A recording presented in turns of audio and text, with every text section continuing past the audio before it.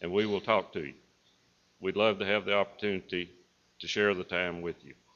But thank you for being here with us today. Before we enter into our worship period, there are a few other announcements that we'd like to make the congregation aware of. Those that are listed in the Informer, our bulletin, there's not been much change in that, so we'd ask the members to remember each one of those. Laura Woods, Tabitha Moore, Doc Hunt, and Wilma Eccles, they all are still in about the same condition they were in. We want to remember them in our prayers. I was given a note that Anna Sanders, that's Turbo to me, that's what I've called her ever since she was about that tall. She had to go to the emergency room with a pulled muscle in her back. This was from a cheerleading injury at Mississippi State University. Want to remember her. There's some upcoming events we need to be aware of. There will be a youth devotional at Get Well, April the 26th, and our brother Mike Hickson will be speaking at that devotional. They're asking that each one of the youth bring $5 to cover the cost of the pizza. Bible Bowl will be Monday, April the 27th at Collierville. Want to be preparing for it. There's a gospel meeting will be starting May the 3rd at Nesbitt. We've been extended an invitation to come to that gospel meeting and also to a fish fry that they're having on May the 2nd at 5 p.m. There's a notice been placed on the bulletin board detailing this, so everyone remember this. Focus team number 4 will meet next Sunday evening here at the building after services with finger foods to get your assignments. We have a lot of visitors in our number this morning, and we want you to enjoy all of the activities of the day. We had our Bible study at 9. We will have our worship period here in just a moment. Following this worship period, we hope every one of you can stay and eat. We've got a lot of food back there, and we're prepared to feed you. We'd like for you to stay and eat with us and have a potluck lunch. At 1 o'clock, we'll assemble back here in the auditorium for a singing. We have Brother Joe Baxter with us this morning. He will be leading our singing for us today. I'm sure we can talk him into come back in here and be with us during the singing, and you know that always makes it very good. At 2 p.m., we will assemble back here in the auditorium. We'll have a break between the singing and our evening worship, and it will be at 2 p.m. this afternoon. We'll have our evening worship. We'd invite all of you to stay here and hear Brother Wilder again for that service. Our services this morning, our opening prayer will be led by Brother Lee Seegers. At the proper time, Brother Raymond Montgomery will have our closing prayer. Our scripture reading will be by Matt Akery this morning. It will be taken from John 12, verses 30 and 32. Of course, Brother Wilder will bring us our message of the hour. Brother Joe Baxter will lead us in our singing. We invite everyone to get a songbook, and let's join in with Brother Joe as he leads us in our song service. Please turn to number 436, 436.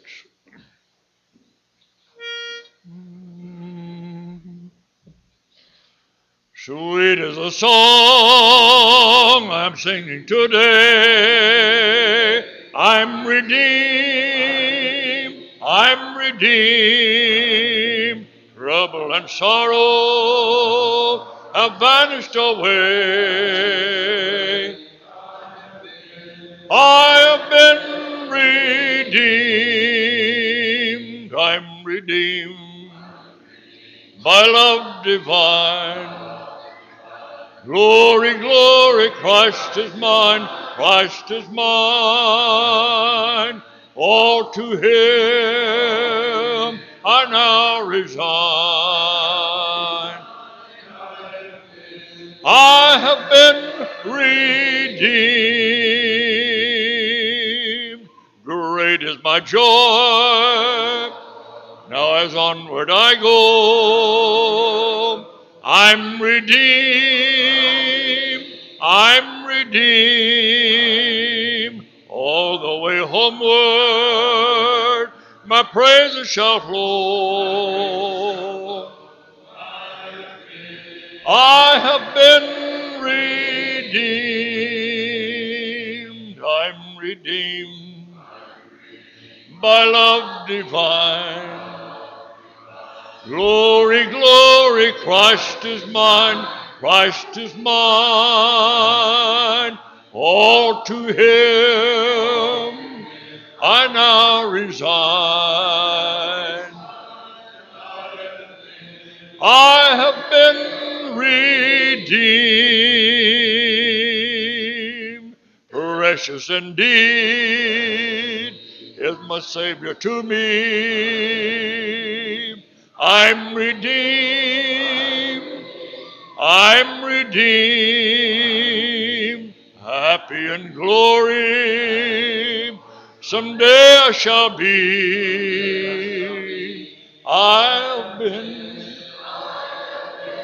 redeemed. I'm redeemed by love divine.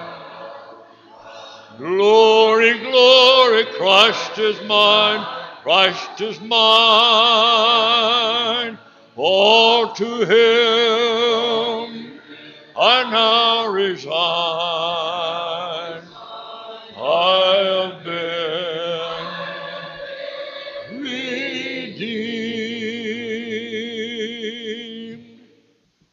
Would you bow with me? Our Father in heaven, all to thee we do resign.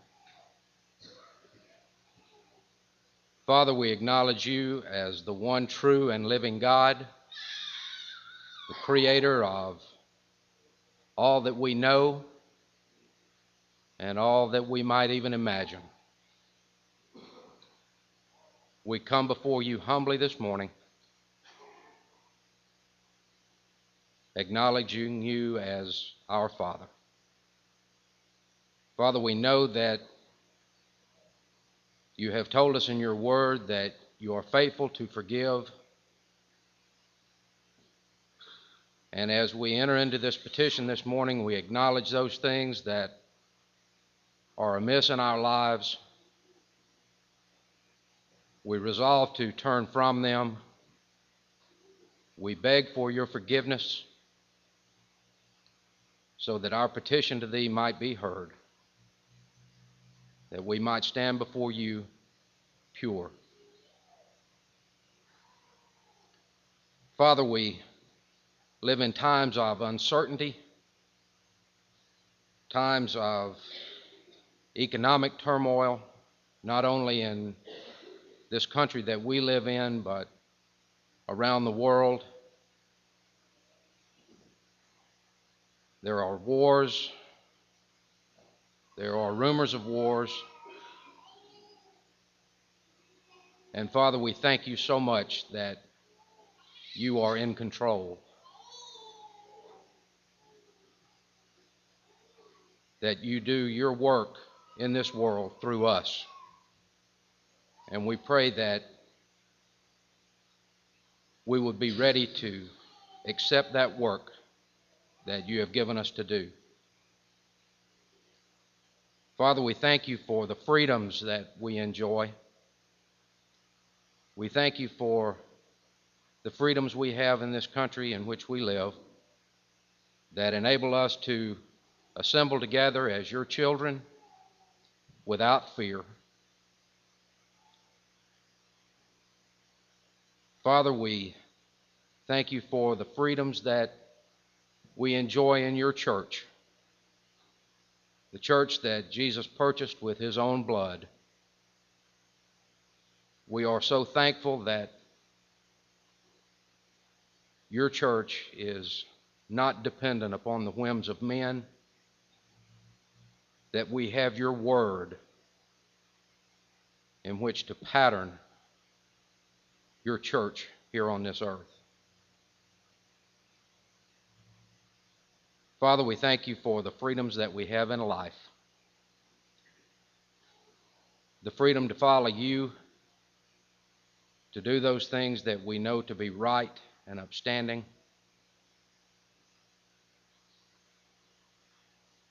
Father, we come to you this morning with thanksgiving for the provision of life that you so richly give us, for the beauty of your creation. Father, we ask thy blessing this morning upon those who have been mentioned here, who are sick, those who have lost loved ones, those who have been injured. We pray that they will seek you. We pray that those things that we might do here as their brothers and sisters on this earth would be comforting to them. Father, we ask thy blessing upon our efforts here at this congregation. Our efforts this week during our gospel meeting, our continued efforts to spread your word, not only throughout this community, but throughout the world.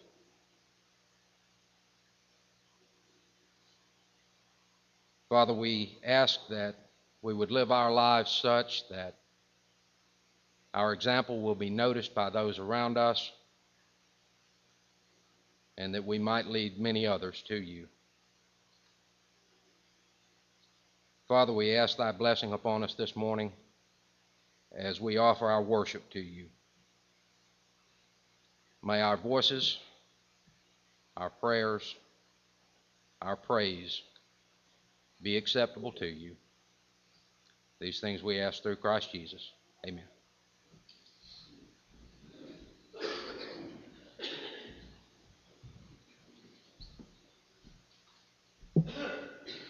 Number 507.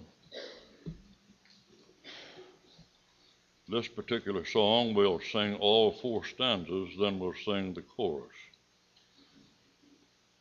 We'll try to observe what the writer has requested,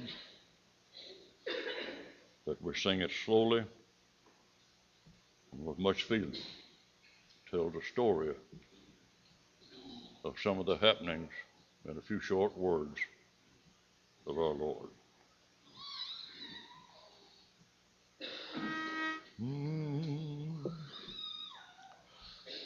They bound the hand of Jesus in the garden where he prayed. They led him through the street in shame. They spat upon the Savior, so pure and free from sin. They said, crucify him, he's to blame. Upon his precious head they placed a crown of thorns. They laughed and said, behold the King.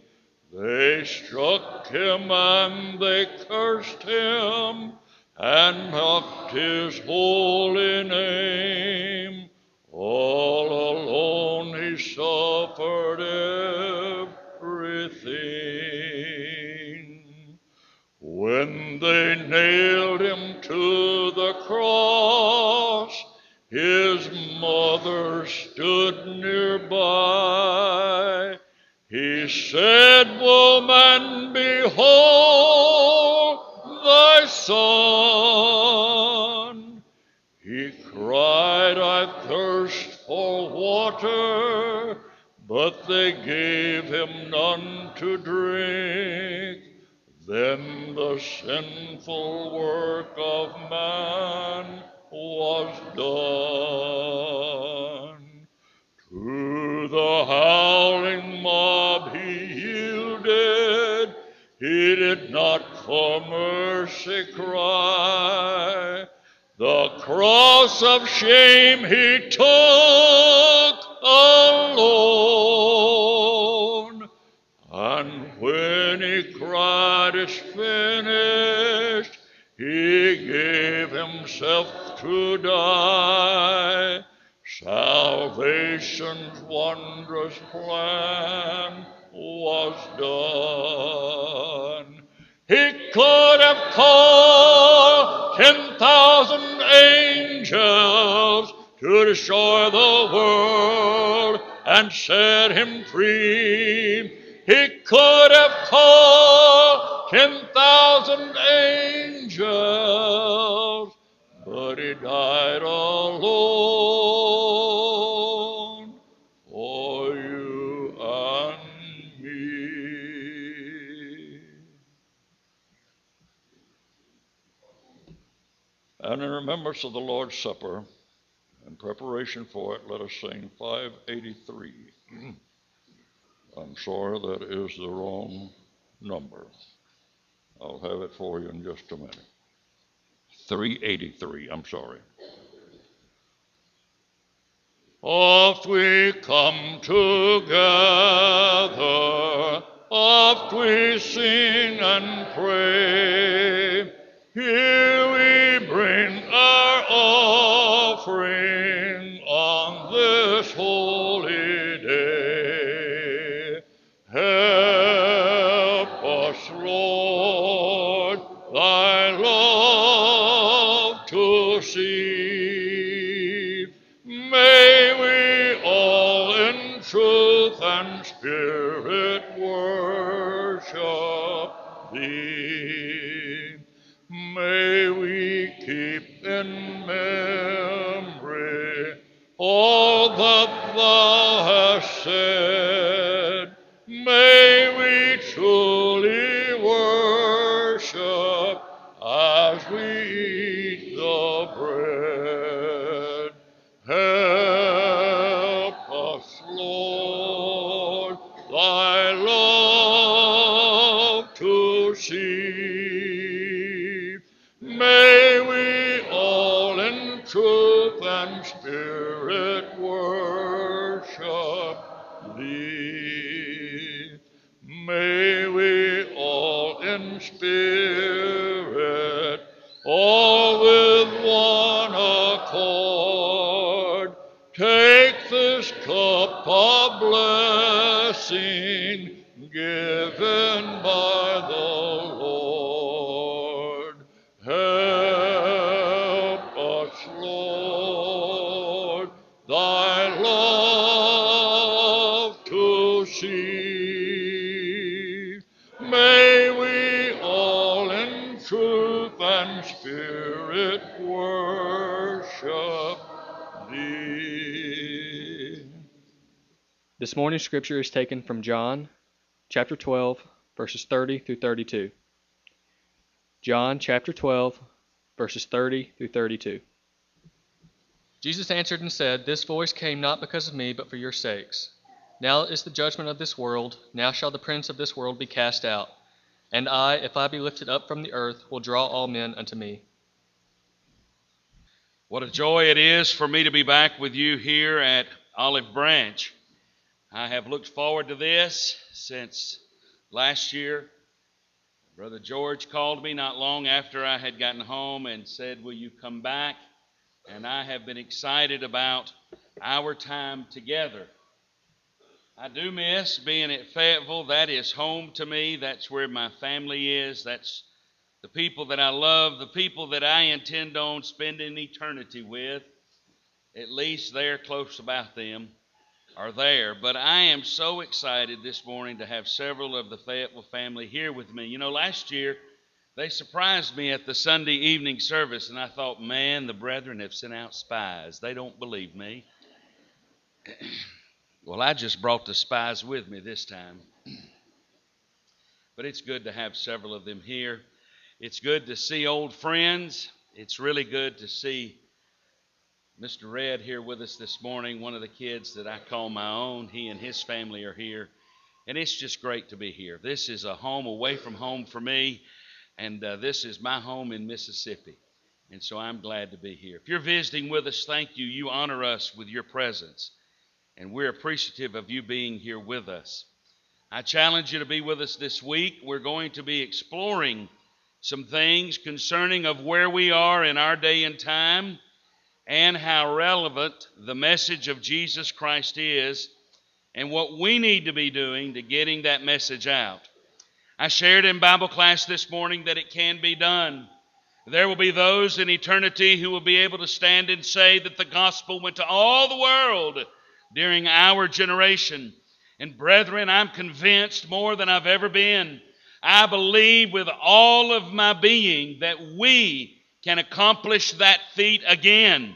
That we, the children of God, the blood-bought, those of us who have the promise of eternal life as an inheritance, can get the Word of God to every creature in our lifetime.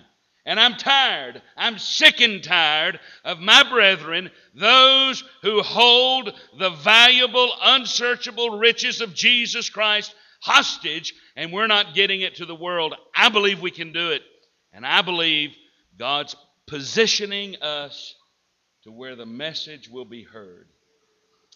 I want to explore that this week, and I want to look at some things. So I challenge you to be here. This morning, if you have your copy of the text, as we meet God in His Word, please go with me to John chapter 20. I want us to look at something that I believe is a case study of where we are today. And if we will do what they did in the first century, that we can be well on our way to getting the job done. I said it in Bible class. You'll hear me say it every night.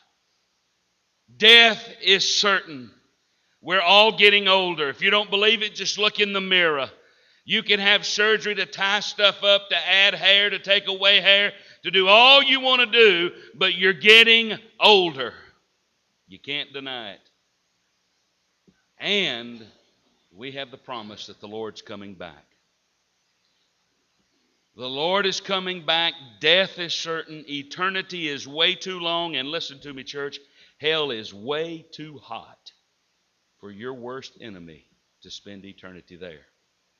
We got to do something. We've got to get the word out. And I believe if we will reactivate the book of Acts, that we can get it done. John chapter 20, I believe we find the disciples where many of us are today. You see, their world had come to an end. The Messiah, the one sent, Jesus, the Savior, had died. He was there in the grave. They had seen it with their own eyes. They had been with Him. They had handled Him. They had witnessed the feeding of the multitudes. Oh, just a few fish and a little bread had become a supper for thousands. They had seen it with their own eyes. A man who couldn't walk from birth, everybody knew that he was lame. They saw when Jesus spoke to him that he stood up and he walked on his feet to the point that the people were astonished. They were there. They were there with him at the graveyard. You know, I love this scene because it makes Jesus seem closer to me. He's been where I've been. Brethren, I've been at the graveyard. I've been at the graveyard with numerous brethren. I've been there myself, sitting on the front row in front of the casket. I've been there myself. I know the emptiness. I know the fear. I know the pain. And Jesus has been there. The disciples were there with him on that day. They were there when Jesus said to Mary and Martha, "Take me to the graveyard." And they escorted him out to town. And Jesus was there in the graveyard and he saw the people and he saw them crying. And the scripture says, and Jesus wept. He's been there. He knows what it feels like. And they were eyewitnesses to the event. Jesus dropped his head and he said, "Father, thank you for what you're fixing to do." And then Jesus cried with a loud voice, "Lazarus, come forth." And alive, more alive than he had ever been, Lazarus walked out of that grave and showed himself to the people to the point that it was so obvious that it was out doubt that he was dead, and now he is raised at the words of Jesus that the authorities put a target on his back and sought to kill him. These men had seen these events taking place. The feeding of the thousands. The lame would walk. The blind could see. The dead had come out of the grave. One of them in the midst of this audience had even with Jesus walked on water. And now he's dead. They saw it. They were there in the garden when they came and got him, when they took him, when Judas came up. And oh, I love the upper room. I've shared some of the scenes of the upper room with you. Remember in the upper room, Jesus said, I call you friend. You're talking about having friends in high places. Now, when Jesus is your friend, you got a friend in high places. Jesus says, I call you friend. I don't call you servant anymore because a servant don't know what the master's doing. I call you friend. And just hours after that, there in the garden, the mob walked up and Judas led the way. Go back and look how Jesus greeted him. He said, hello, friend. Judas kissed him. You know what happened that night. They took him, they put him on trial, a mockery of a trial. Peter denied him. John stayed close. The others scattered. And before you knew it, the crowd was hollering, crucify him, crucify him. Let his blood be on us and our children and our children's children. Put this man to death. And they did. The Son of God, Emmanuel, the one who made you, the one who sustains you, the one who saves you, the one who will judge you. They killed him. They drove spikes through his hands and through his feet. They spit on him. They laughed at him. They popped him in the face. They dressed him and undressed him. And then they hung him. I can only imagine the thud of the cross when it dropped in the hole. And these men saw it all. John was there, Jesus' best friend. Hanging from the cross, he looked down and he saw his mama, and he said, John, take care of mama. Mama, go with John. And now in John chapter 20, they're huddled together. The cross is over. The scene is past. They've seen it. Their Messiah, their leader, their Rabboni, their teacher, their friend, their king is dead, and he's in a grave, and they know it. And look where the Bible says they were. John chapter 20 and verse 19. Then the same day at evening, being the first day of the week, when the doors were shut where the disciples were assembled, for they feared the Jews. Brethren, I believe today in April of 2009 that we, those who have been in contact with the blood of Jesus through immersion for the remission of our sins, those of us who called ourselves the saved, the redeemed, those of us who have the mission that Jesus left those disciples with, are in the same place those disciples were that day that held him, beheld him, and lived with him. I believe we're shut up behind closed doors, scared to death. And as a result of that, our numbers are dropping. I don't care how you add it up. Here in the States, there's not as many of us as there was. Congregations are closing their doors. Thank God, praise God, and be praised to those men and women who have committed their sweat to the place like this. You're growing. We at Fayetteville are growing, and God's blessing us. But overall, the church is not growing in this country. And why? I believe we're afraid to admit it, but I believe we're where those early disciples were ourselves. We're shut up behind closed doors, scared to death. We don't know what we're scared of, but we're scared. We're afraid if we go this way, then this will happen, or if we go this way, this will happen. And as a result, we've sat so long that we've convinced ourselves that sitting is what God expects of us. And the devil has taken our warped thinking and capitalized on it.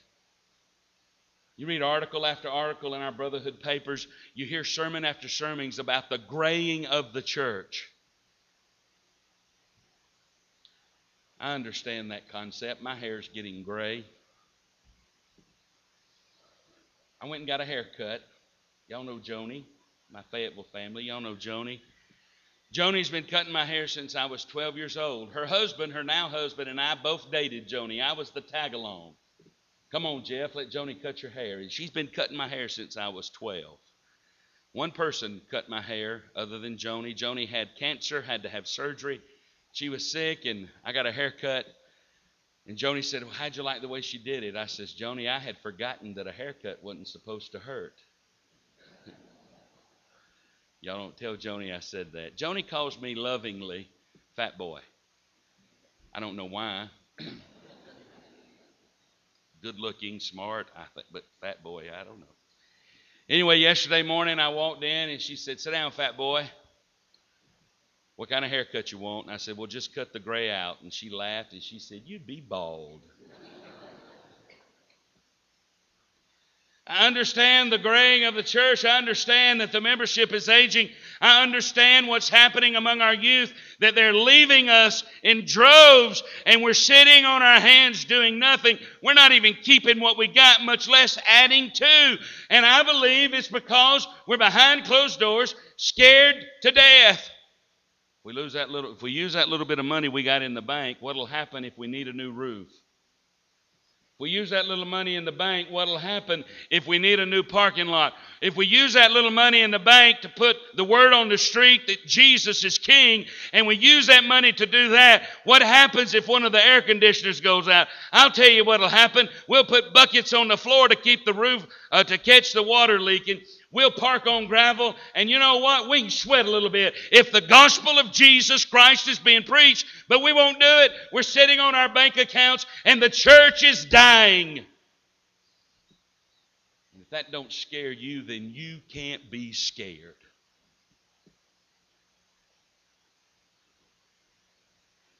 They thought it was over. They thought it was over. They had been with him. They had heard all of his talk. They had heard what he had said. They heard him say, this temple's going to be torn down, but I'm going to raise it up in 3 days. They had understood that, but they didn't get it. And as a result, because he had been killed, they thought they were going to be killed.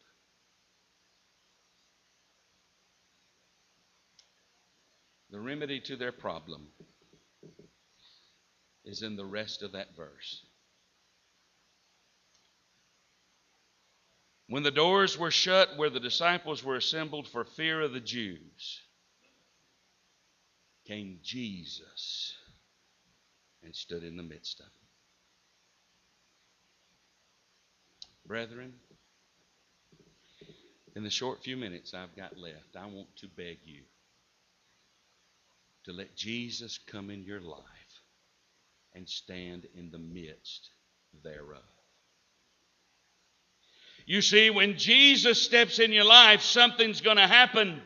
When Jesus comes into your life, change is going to take place. When Jesus comes into your life, things are going to get started that have never been started before. When Jesus steps into your life, that which drew you, allured you, that which had hold of you is going to be let go, and you're going to head in a new direction, a right direction, a godly direction. Paul said to our brethren at Colossae in chapter 3 and verse number 1, when your life that is hid in Christ, when you allow Jesus to step in your life, He takes over, He's the focus, and His mission becomes your mission, and His will becomes your will. I preach several gospel meetings a year, hold several different types of lectureships, speeches. I've got one next month up in North Georgia on marriage. Man, I'm taking Miss Tammy with me. Miss Tammy and Ellie were going to come with me this weekend. They were going to surprise y'all. We had made arrangements for them to come. Tammy has gone back to school. She wants to be a teacher. Our college savings plan has been called Tammy Goes to Work. And so she decided to become a teacher. And she and Ellie will finish school about the same time. Ellie will finish next year. Y'all pray for Ellie. and pray for the students that Tammy will be teaching. Tammy has a class on Saturdays. She couldn't miss the class. We participate at Fayetteville in Lads to Leaders and have for many years.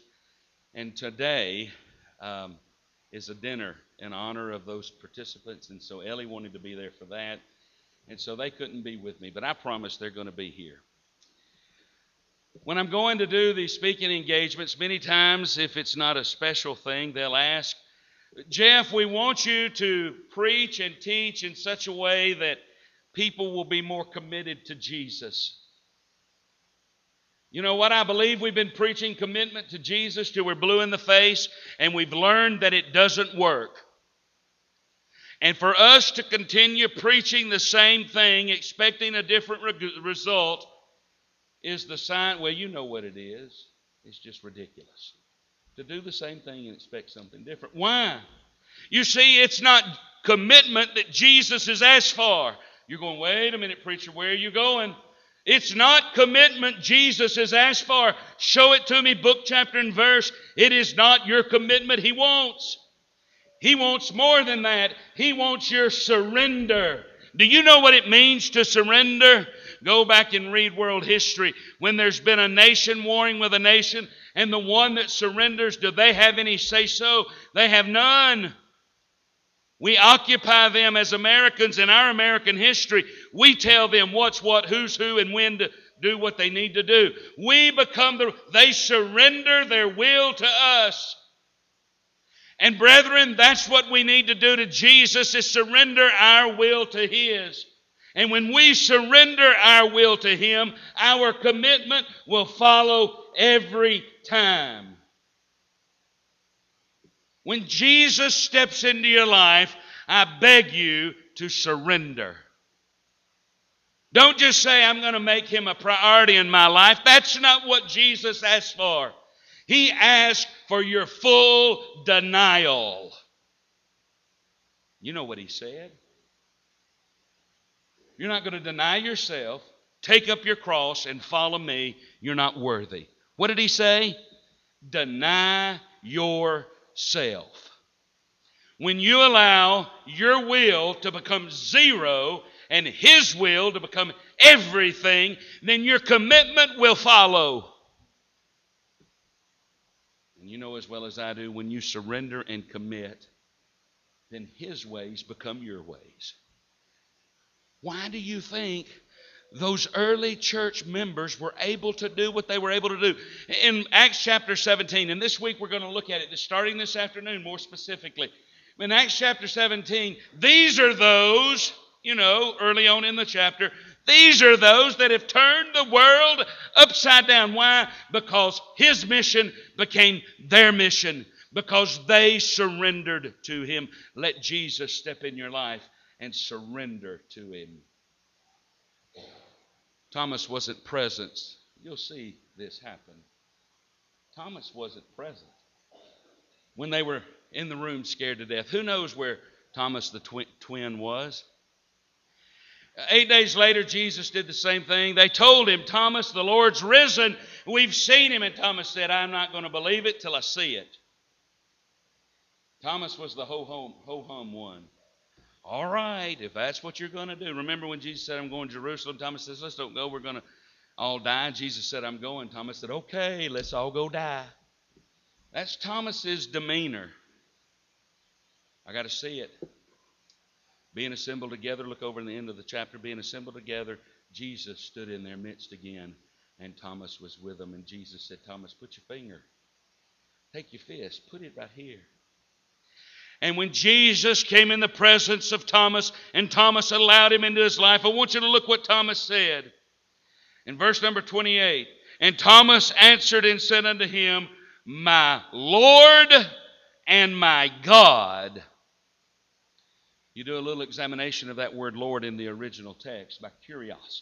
You are my everything. You are my commander-in-chief. You are in control.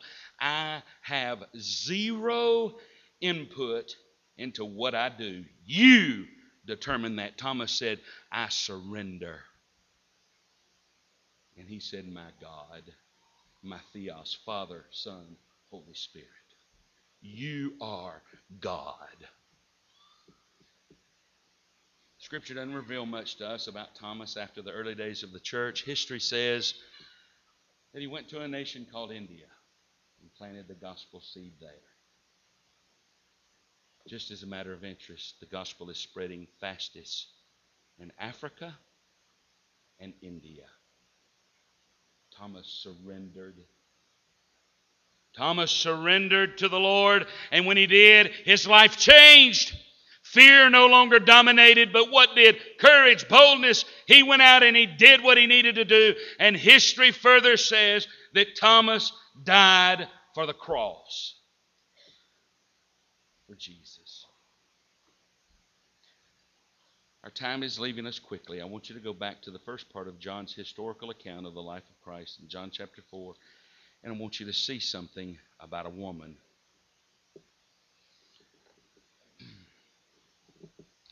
A woman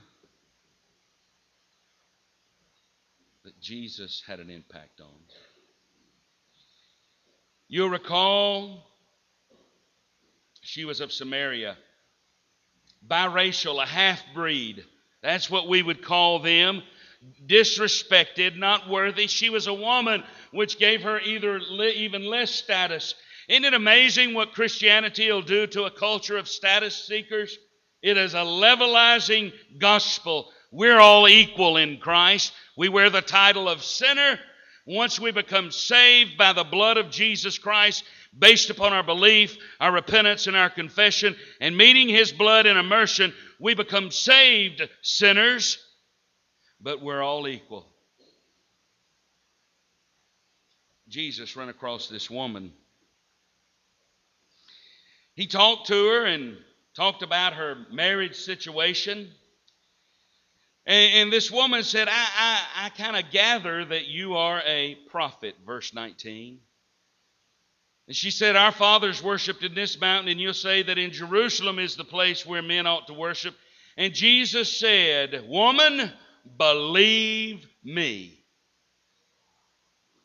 The hour comes when neither shall in this mountain nor in Jerusalem you'll worship the Father.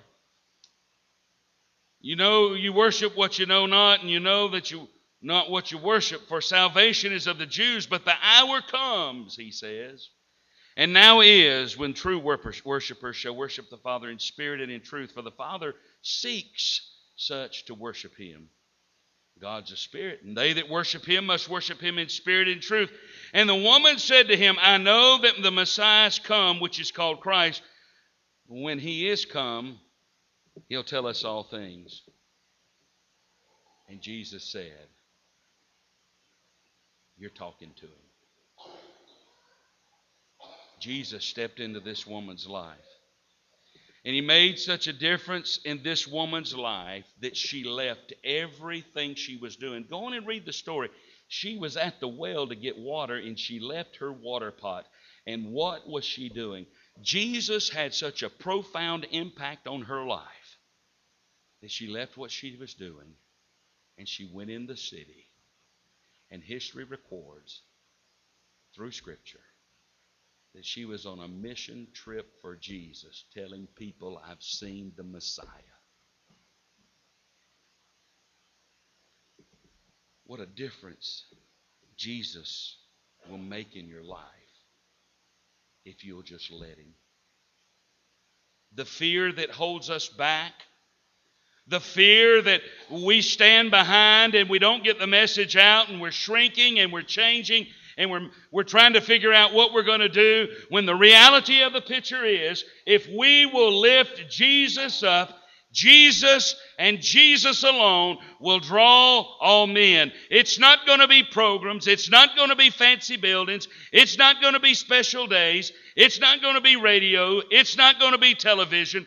Brethren, it's Jesus and Jesus alone. And when you surrender to Him, hide yourself in Him, and let Him be seen in you, you have nothing to fear, because your friends won't be able to throw, hey, listen, I know you, you're a hypocrite. I know you, I know what you do. Because when they see you, they will see Jesus, and nothing sticks as an accusation to my Lord.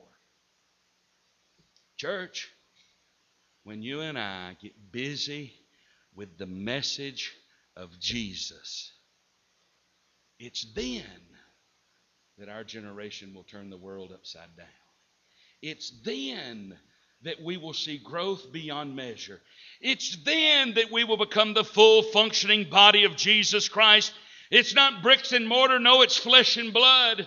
The church, the ecclesia, the called out, when we will function as a family, love one another as a family, mentor one another as a family, and be willing to die for one another as a family, it's then and only then that we're the body of Christ. You see, I'm flawed.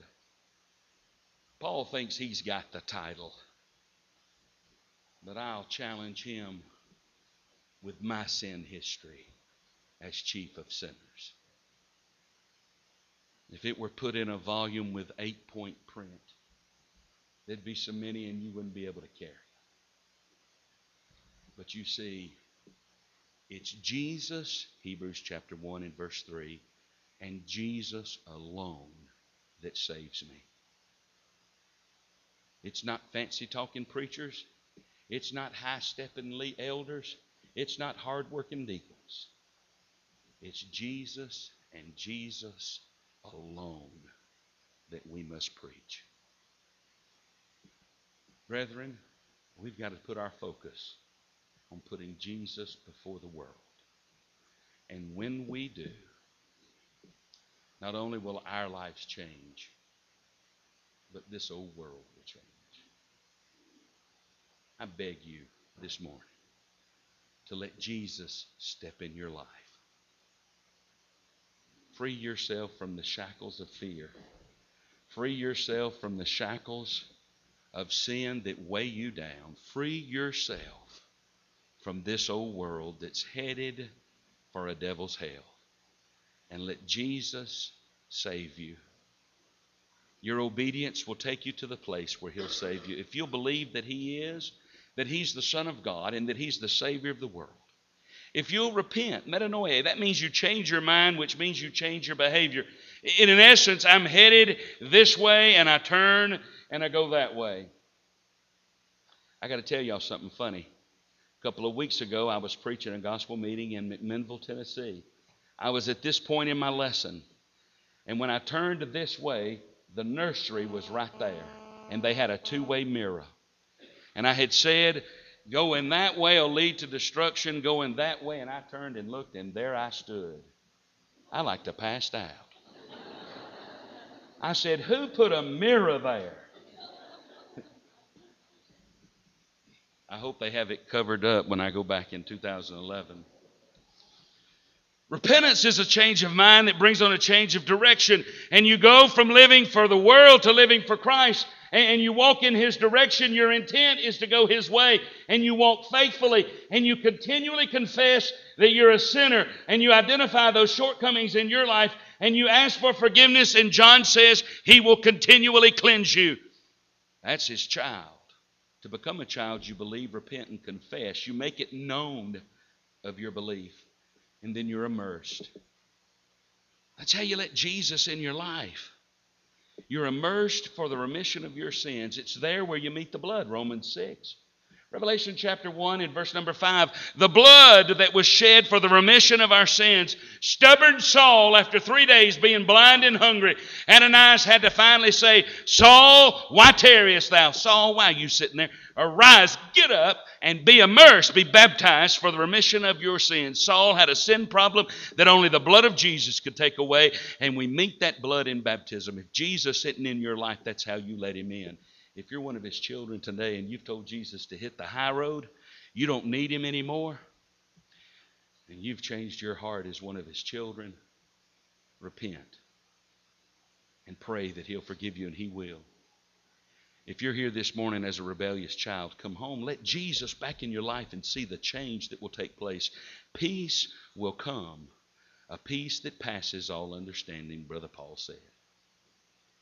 If you're here this morning and you have a sin problem that we can help you with, that you need the help of your brothers and sisters, folks, the day's coming in the church where we're going to love each other to the point to where we can truly, James 5, confess our faults one to another. and pray one for another. I believe the day's approaching quickly.